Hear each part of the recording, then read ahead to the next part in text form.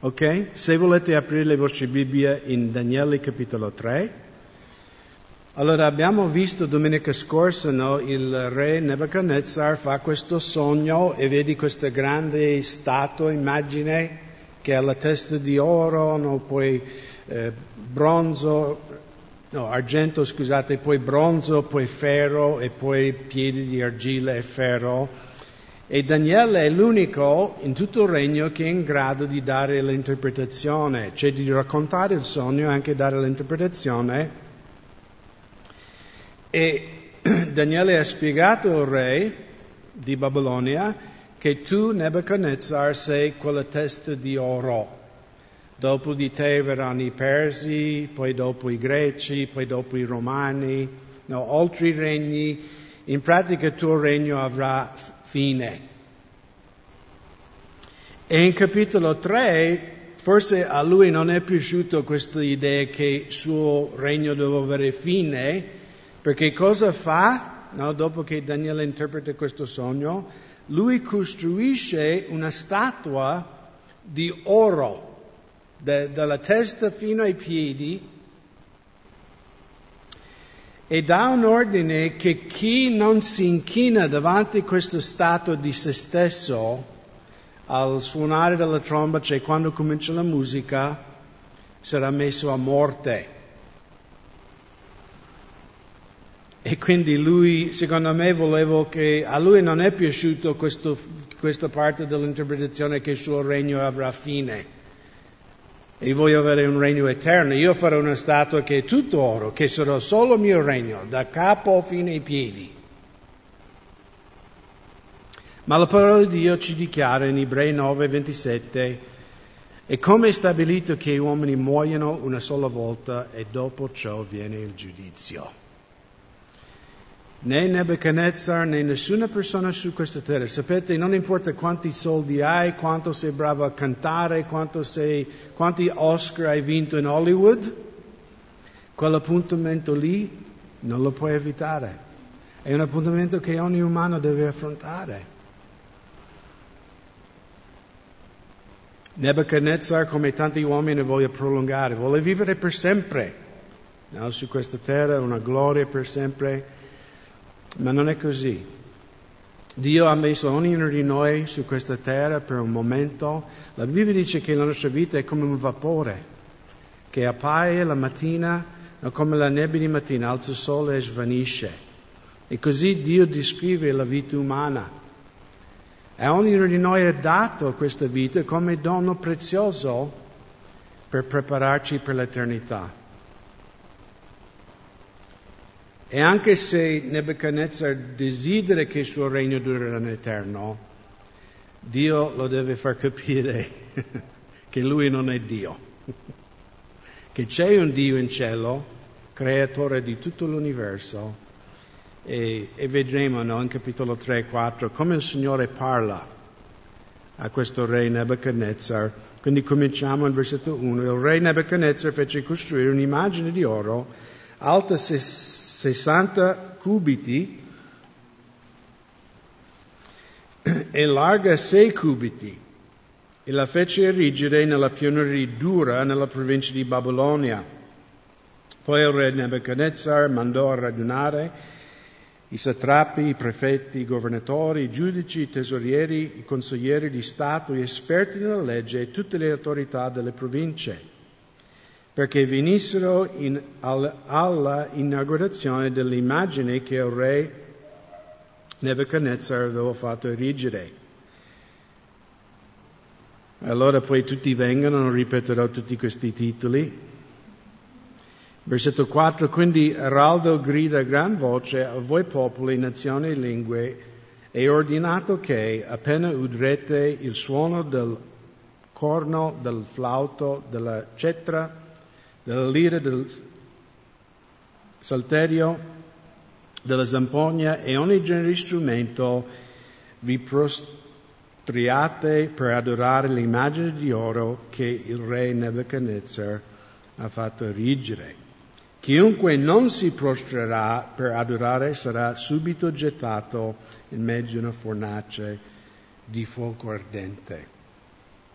E quindi abbiamo questo re pagano, pieno di sé, che fa questa immagine di se stesso e ordina tutti i suoi soggetti che al suonare della musica si devono tutti insieme inchinarsi e riconoscere, la sua divinità alla fine. Questo sarà un problema per Daniele, Shadrach, Meshach e Abednego, perché loro adorano il Dio di Israele.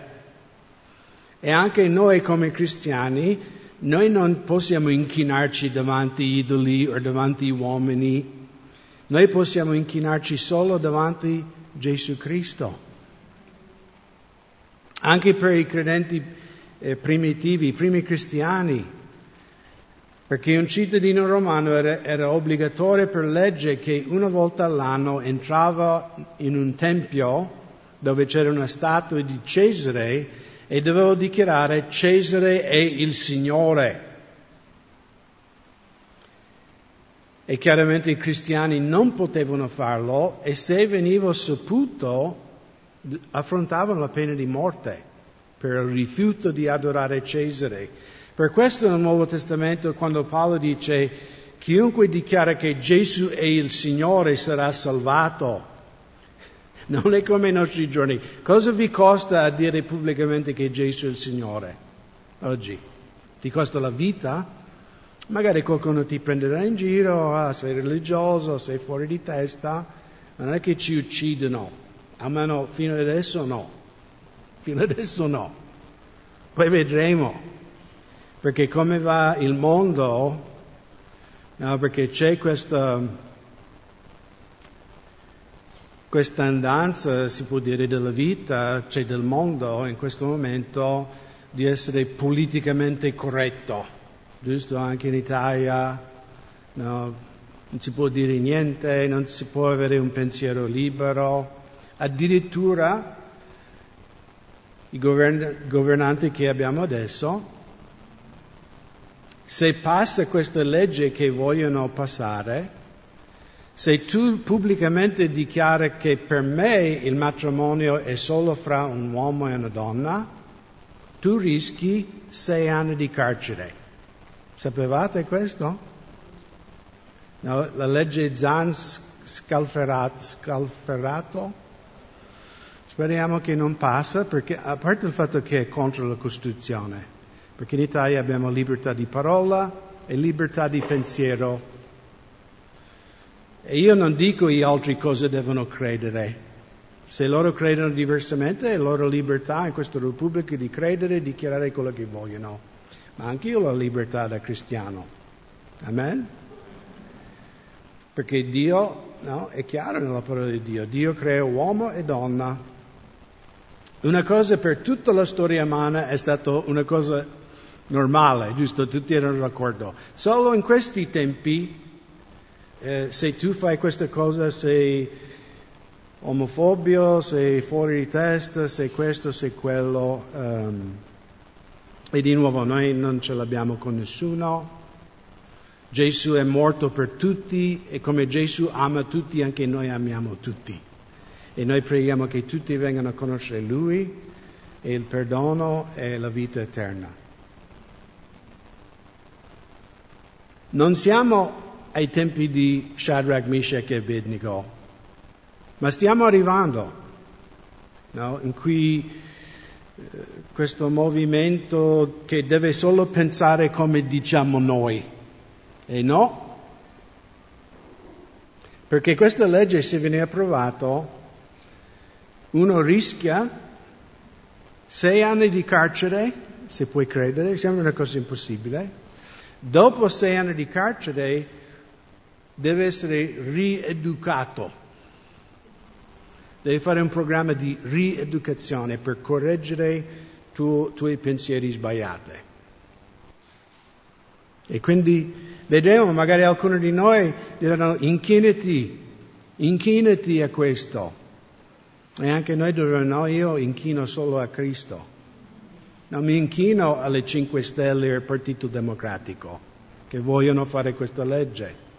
E non mi piace entrare nella politica in chiesa, perché poi tu sei... No, io non so, io sono con Gesù. Però quando c'è il male, bisogna anche dirlo. E questo è un male, un grave male. E quindi Shadrach, Meshach e Abednego devono prendere una posizione, devono decidere. Ci inchineremo davanti a questa statua? Faremo come tutti gli altri? Anche perché non era obbligatorio di adorare, no? Era solo obbligatorio inchinarti. Quindi uno potrebbe anche dire, vabbè, io non credo in Nebuchadnezzar, non credo nella statua, il Signore conosce il mio cuore, mi inchinerò come tutti gli altri, ma nel mio cuore per me è una cretinata.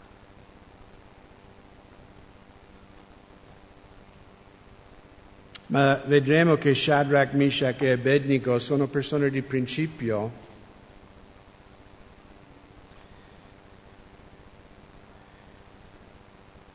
E loro viene questo comando.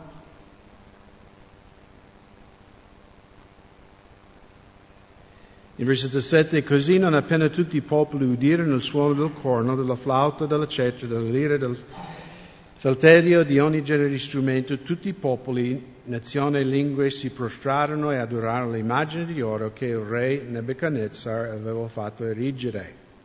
Per questa ragione in quel momento alcuni caldei si fecero avanti e accusarono i giudei. Prendendo la parola dissero al re Nebuchadnezzar, o re, possa tu vivere per sempre. Tu, o re, hai emanato un decreto in forza del quale chiunque ha udito il suono, eccetera, eccetera, di tutti gli strumenti, e chiunque non si prostra e adora deve essere gettato in mezzo a una fornace di fuoco ardente.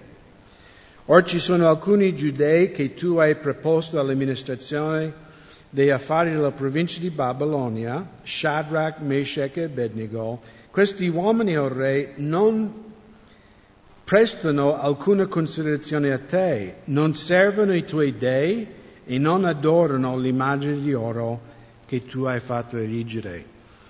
Quindi questi caldei erano gelosi sicuramente, fanno le spione, no? Che vanno al preside della scuola, ha fatto così. E quindi il re è molto arrabbiato in versetto 13. Allora il re Nebuchadnezzar, adirato e furibondo, comandò di far venire Shadrach, Meshach e Abednego. Così questi uomini furono condotti davanti al re. Nebuchadnezzar rivolse loro la parola e disse loro, Shadrach, Meshach e Abednego, è vero che non servite i miei dei e non adorate l'immagine di oro che io ho fatto erigere? Ora non appena udrete il suono del corno, del flauto, eccetera, eccetera, eccetera, se siete pronti a prostrarvi per adorare l'immagine che io ho fatto, bene, ma se non adorate sarete subito gettati in mezzo a una fornace di fuoco ardente, il quale è quel Dio che potrà liberarvi dalle mie mani. Quindi chi è il Dio? In capitolo 2, ricorderete, nessuno dei saggi astrologi potevano sapere il sogno del re. Infatti loro dicevano al re Nebuchadnezzar, solo Dio può sapere cos'è il sogno. Se tu ci racconti il sogno, noi vi daremo l'interpretazione. E quindi Dio dà a Daniele, dopo la preghiera, sia il sogno che l'interpretazione, e Nebuchadnezzar riconosce che il Dio di Israele è il vero Dio, però si è dimenticato già in capitolo 3. Quindi lui li minaccia, questi 3 ragazzi. No, ok, vi darò un'altra opportunità. Di nuovo il complesso suonerà. Se voi vi inchinate, bene, se no... E di nuovo nessuno in Italia in questa domenica affronta la morte per la nostra fede in Cristo. Però in un certo senso, anche a noi tutti i giorni, il mondo ci dice, specialmente i giovani, perché no, 2 dei nostri giovani si battezzano oggi, il mondo dice, se tu non fai così, non sei cool, non sei... Voi comprendete cool, ormai è una parola anche in italiano, giusto? Se non andate in discoteca a ubriacarvi, se non fumate un spinello, se non fate questo, quello, quell'altro, se non vi vestite con questi vestiti, no, non siete di moda. E anche noi grandi, no? Il mondo sempre ci vuole far inchinare alle loro vie, ma un vero cristiano deve dire no. Io non seguo le vie di questo mondo, io seguo le vie di Dio, io seguo la parola di Dio. Quindi il re li minaccia, o inchinate a me o è la fine. Ed è bellissima la risposta, una risposta che spero che io farò un giorno se sarò in queste condizioni e che anche voi farete. Shadrach, Meshach e Abednego risposero al re, versetto 16, dicendo, O Nebuchadnezzar, noi non abbiamo bisogno di darti risposta in merito a questo. Ecco, il nostro Dio che serviamo è in grado di liberarci dalla fornace di fuoco ardente e ci libererà dalla tua mano, o re. Quindi, per fede, ci libererà. Fanno questo, pronunciano questa dichiarazione di fede, però dicono anche in versetto 18, ma anche se non lo facesse, sappi, o re, che noi non serviremo i tuoi dei e non adoreremo l'immagine di oro che tu hai fatto erigere. E di nuovo, se viene passata questa legge, magari io da pastore non posso più predicare quello che dice la parola di Dio, senza rischiare il galera. Potete immaginare, c'è uno che è in chiesa tranquillo, che predica quello che la parola di Dio dichiara, potrebbe passare 6 anni in carcere e essere rieducato. Ma io non mi inchinerò a questo. Se succede, io spero di no, spero che perché sia noi che anche la Chiesa Cattolica abbiamo fatto obiezione al governo italiano, la Chiesa Protestante e anche la Chiesa Cattolica, vedremo cosa faranno loro, ma di nuovo un esempio. No, abbiamo visto anche in Apocalisse, un giorno ci sarà l'Anticristo, chi non riceve il marchio, chi non si inchina, anche allora sarà messo a morte. Ed è capitato, anche durante la Seconda Guerra Mondiale. Chi non si inchinava a Mussolini o Hitler, campo di concentramento. Non sono novità, perché i veri cristiani in tutti i secoli sono stati perseguitati. In Cina oggi il governo comunista, a parte uccidere i musulmani, Uighur, stanno bruciando le chiese, stanno mettendo in carcere i nostri pastori, solo perché predicano questo libro. Che minaccia! Che governo debole che ha paura di un libro, ha paura dei pensieri. Ma la parola di Dio ci promette, tutti quelli che vivono pienamente in Cristo soffriranno persecuzione. È una promessa della parola di Dio. Ma Shadrach, Meshach e Abednego non si inchinano, allora dicono, re, noi sappiamo che il nostro Dio è in grado di liberarci, ma anche se Lui non ci libera, noi continuiamo a credere in Lui, amare Lui e non ci inchineremo davanti alla tua statua. Quindi vedi tu, anche Gesù nel Vangelo di Giovanni, in capitolo 19, quando Gesù era davanti a Pilato, il governatore romano dell'Israele, in versetto 10 e 11, Pilato perciò gli disse: non mi parli? Non sai che io ho il potere di crocifiggerti e il potere di liberarti? Quindi più o meno Pilato ha detto la stessa cosa a Gesù che Nebuchadnezzar ha detto a Shadrach, Meshach, vi do un'altra opportunità. Non sai che io ho il potere di ucciderti?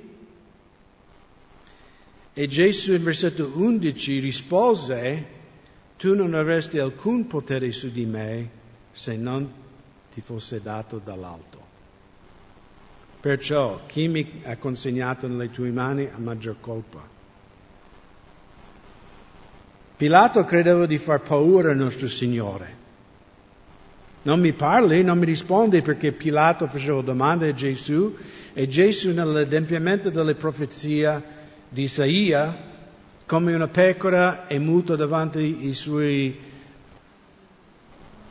tessatori, chi lo taglia? E perciò Gesù non ha parlato, perché il Messia non sarebbe in silenzio davanti ai suoi giudici.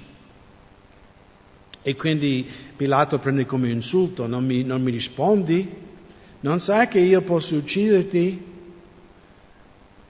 Ed è importante che noi cristiani comprendiamo questo, che come Gesù, nessun uomo su questa terra ha potere sulla tua vita.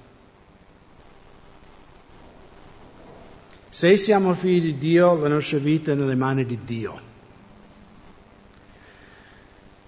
Noi ci sottomettiamo alla legge di questa terra se non contraddicono la parola del Signore.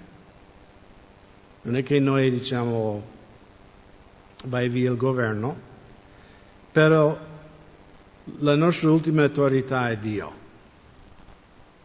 E come Gesù, come Shadrach, Meshach e Abednego, anche affrontando la morte, possiamo dire: io non mi inchino a questa cosa, io non mi piegherò davanti a questa statua.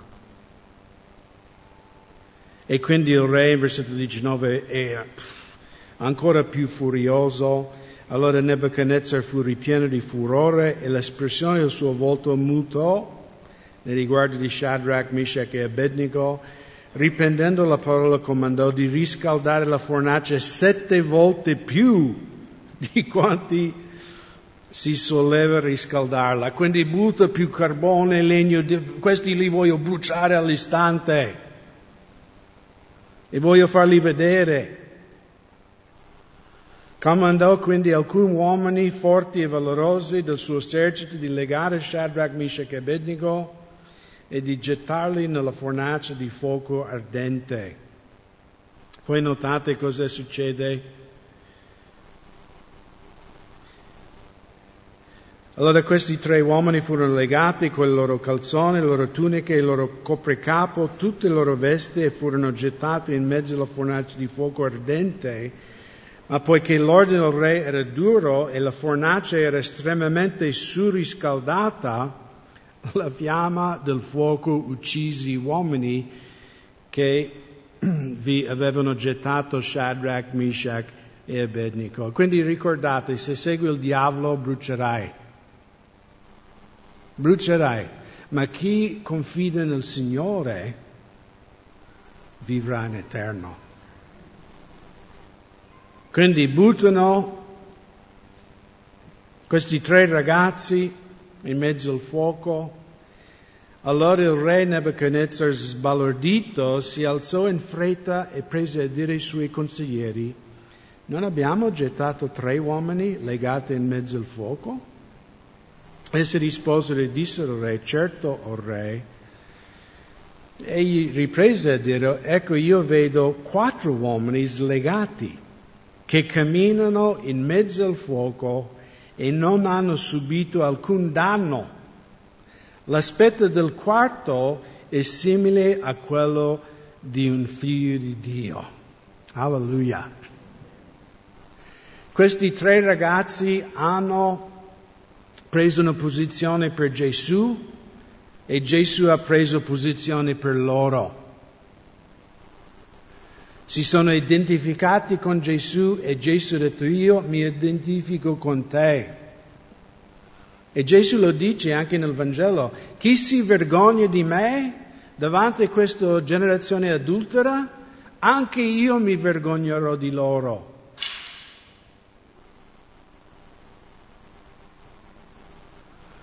Ed è la promessa che noi abbiamo, che se noi senza paura proclameremo pubblicamente la nostra fede in Cristo, se noi prenderemo una posizione per Gesù e non ci inchineremo a questo mondo, il Signore ci difenderà. Anche il profeta Isaia, in Isaia 43, versetto 1 e 2, una bellissima promessa. Ma ora così dice l'Eterno che ti ha creato, o Giacobbe, che ti ha formato, o Israele. Non temere perché io ti ho ridento e ti ho comprato per nome. Tu mi appartieni. Quando passerai attraverso le acque, io sarò con te. O attraverserai i fiumi, non ti sommergeranno. Quando camminerai in mezzo al fuoco, non sarai bruciato e la fiamma non ti consumerà. E questa è la speranza che abbiamo in Gesù questa mattina. Magari Pilato o Nebuchadnezzar possono uccidere questo corpo, ma se noi abbiamo creduto nel Signore, noi non bruceremo. Abbiamo questa promessa della vita eterna. Che chi non crede in Gesù non ha questa promessa. Io so che quanti di voi siete mai andati a un funerale e il pastore, il prete, l'imam ha detto questo disgraziato sicuramente sta bruciando all'inferno. Avete mai visto? No? Tutti vanno in paradiso, secondo il mondo, ma non secondo la parola di Dio. Chi ha creduto con tutto il suo cuore e confessato Gesù Cristo come il Signore sarà salvato. E ci sono tanti nel mondo occidentale, in America, in Europa, io sono cristiano, vanno in chiesa domenica e magari bestemmiano tutta la settimana. Ma sono finti cristiani. Sono cristiani per tradizione, per moda, ma non seguono veramente Gesù. Anche i nostri fratelli e sorelle, girate un secondo nella lettera di Colossesi, capitolo 2. Perché il messaggio di questa mattina è battezzato nel fuoco. Perché la storia di Shadrach, Meshach e Abednego è una figura profetica del battesimo cristiano.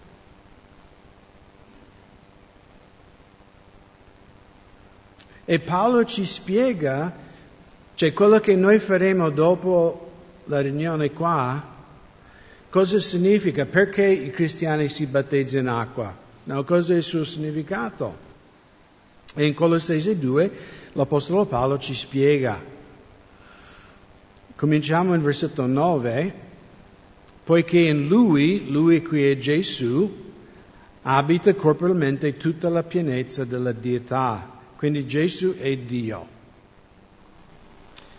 E voi avete ricevuto la pienezza in Lui, essendo Egli il capo di ogni principato e potestà, nel quale siete anche stati circoncisi di una circoncisione fatta senza mano di uomo, ma della circoncisione di Cristo, mediante lo spogliamento del corpo dei peccati e della carne. Allora qui versetto 12. Essendo stati sepolti con Lui nel battesimo, in Lui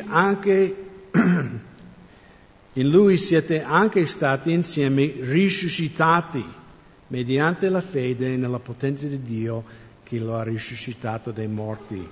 Quindi Shadrach, Meshach e Abednego sono stati date la sentenza di morte, giusto? E loro per fede non si sono inchinati alla statua, ma hanno confessato la loro fede in Dio. sono stati sepolti, diciamo, in questo fuoco, e notate che Gesù li ha raggiunti in mezzo al fuoco. Quando noi come cristiani ci battezziamo nell'acqua, pubblicamente stiamo dichiarando il vecchio Craig è morto. Sto seppellendo il vecchio uomo del peccato, e quando il credente viene fuori dall'acqua simboleggia la resurrezione. Quindi Cristo è morto sulla croce, ha preso su di sé tutti i miei peccati, passati, presenti e futuri, ed è stato giudicato al mio posto. No, come abbiamo cantato, no? Solo il sangue del Signore mi può lavare di tutti i miei peccati. E quindi anche i nostri fratelli e sorelle oggi pubblicamente diranno: il vecchio io da ora in poi è morto. La vita ora che vivo è per la fede nel Figlio di Dio che ha dato se stesso per me.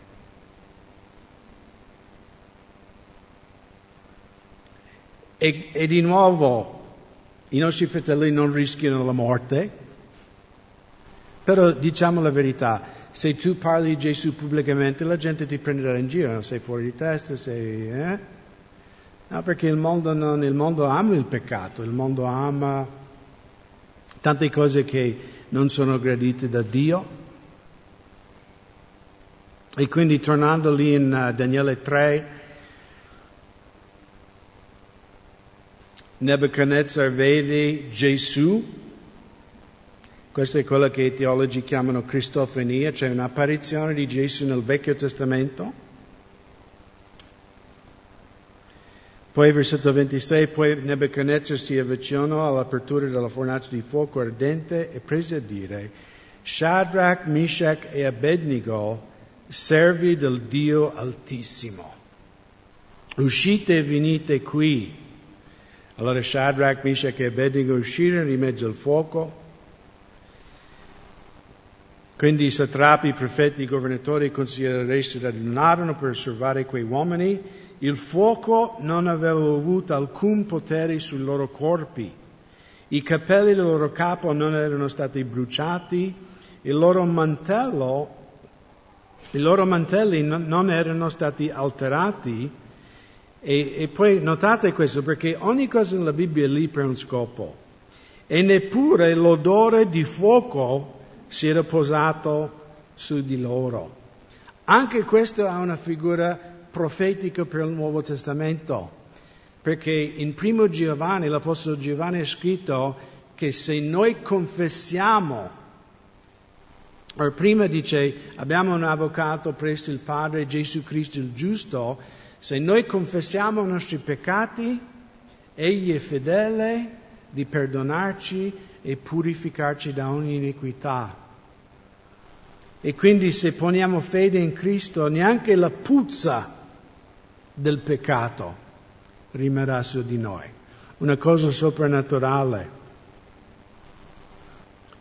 In versetto 28, allora Nebuchadnezzar prese a dire: benedetto sia il Dio di Shadrach, Meshach e Abednego, che ha mandato il suo angelo e ha liberato i suoi servi che hanno confidato in lui.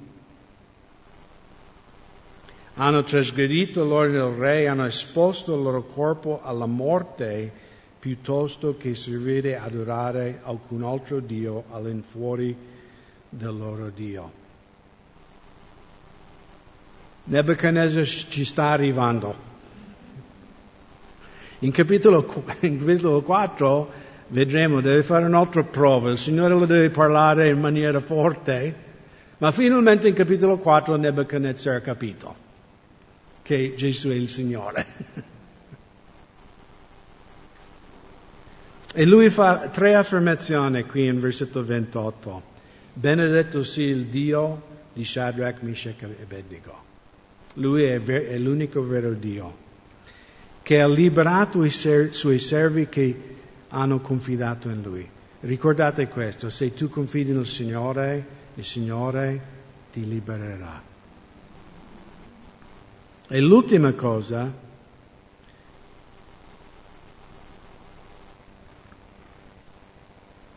hanno esposto i loro corpi alla morte. Anche questa è una figura per noi credenti nel Nuovo Testamento. L'Apostolo Paolo in Romani 12, il libro scritto all'Italia, sapete che avete un libro della Bibbia scritto a voi?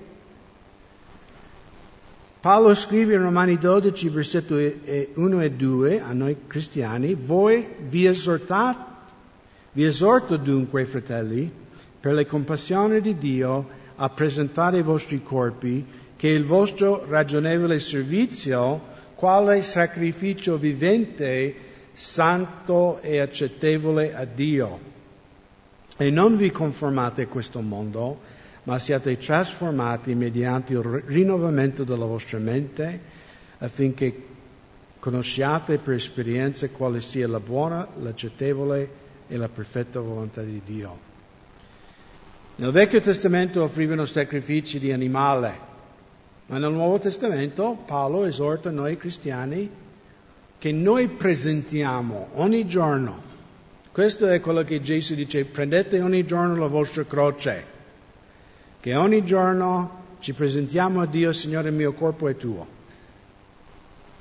E anche i nostri fratelli e sorelle questa mattina, loro faranno questo, metteranno la loro vita sull'altare. Dice: Signore, oggi la vecchia vita e la vita del peccato è sepolto. Ora ogni giorno mi voglio consacrare a te, voglio servire a te, voglio offrire me stesso, il mio corpo, la mia vita per la tua gloria. E poi Nebuchadnezzar conclude: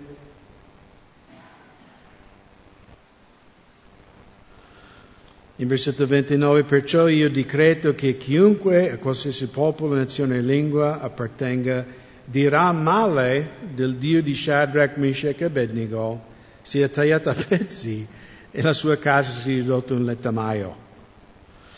Perché non c'è nessun altro Dio che possa salvare in questo modo. Perché Lui è l'unico vero Dio.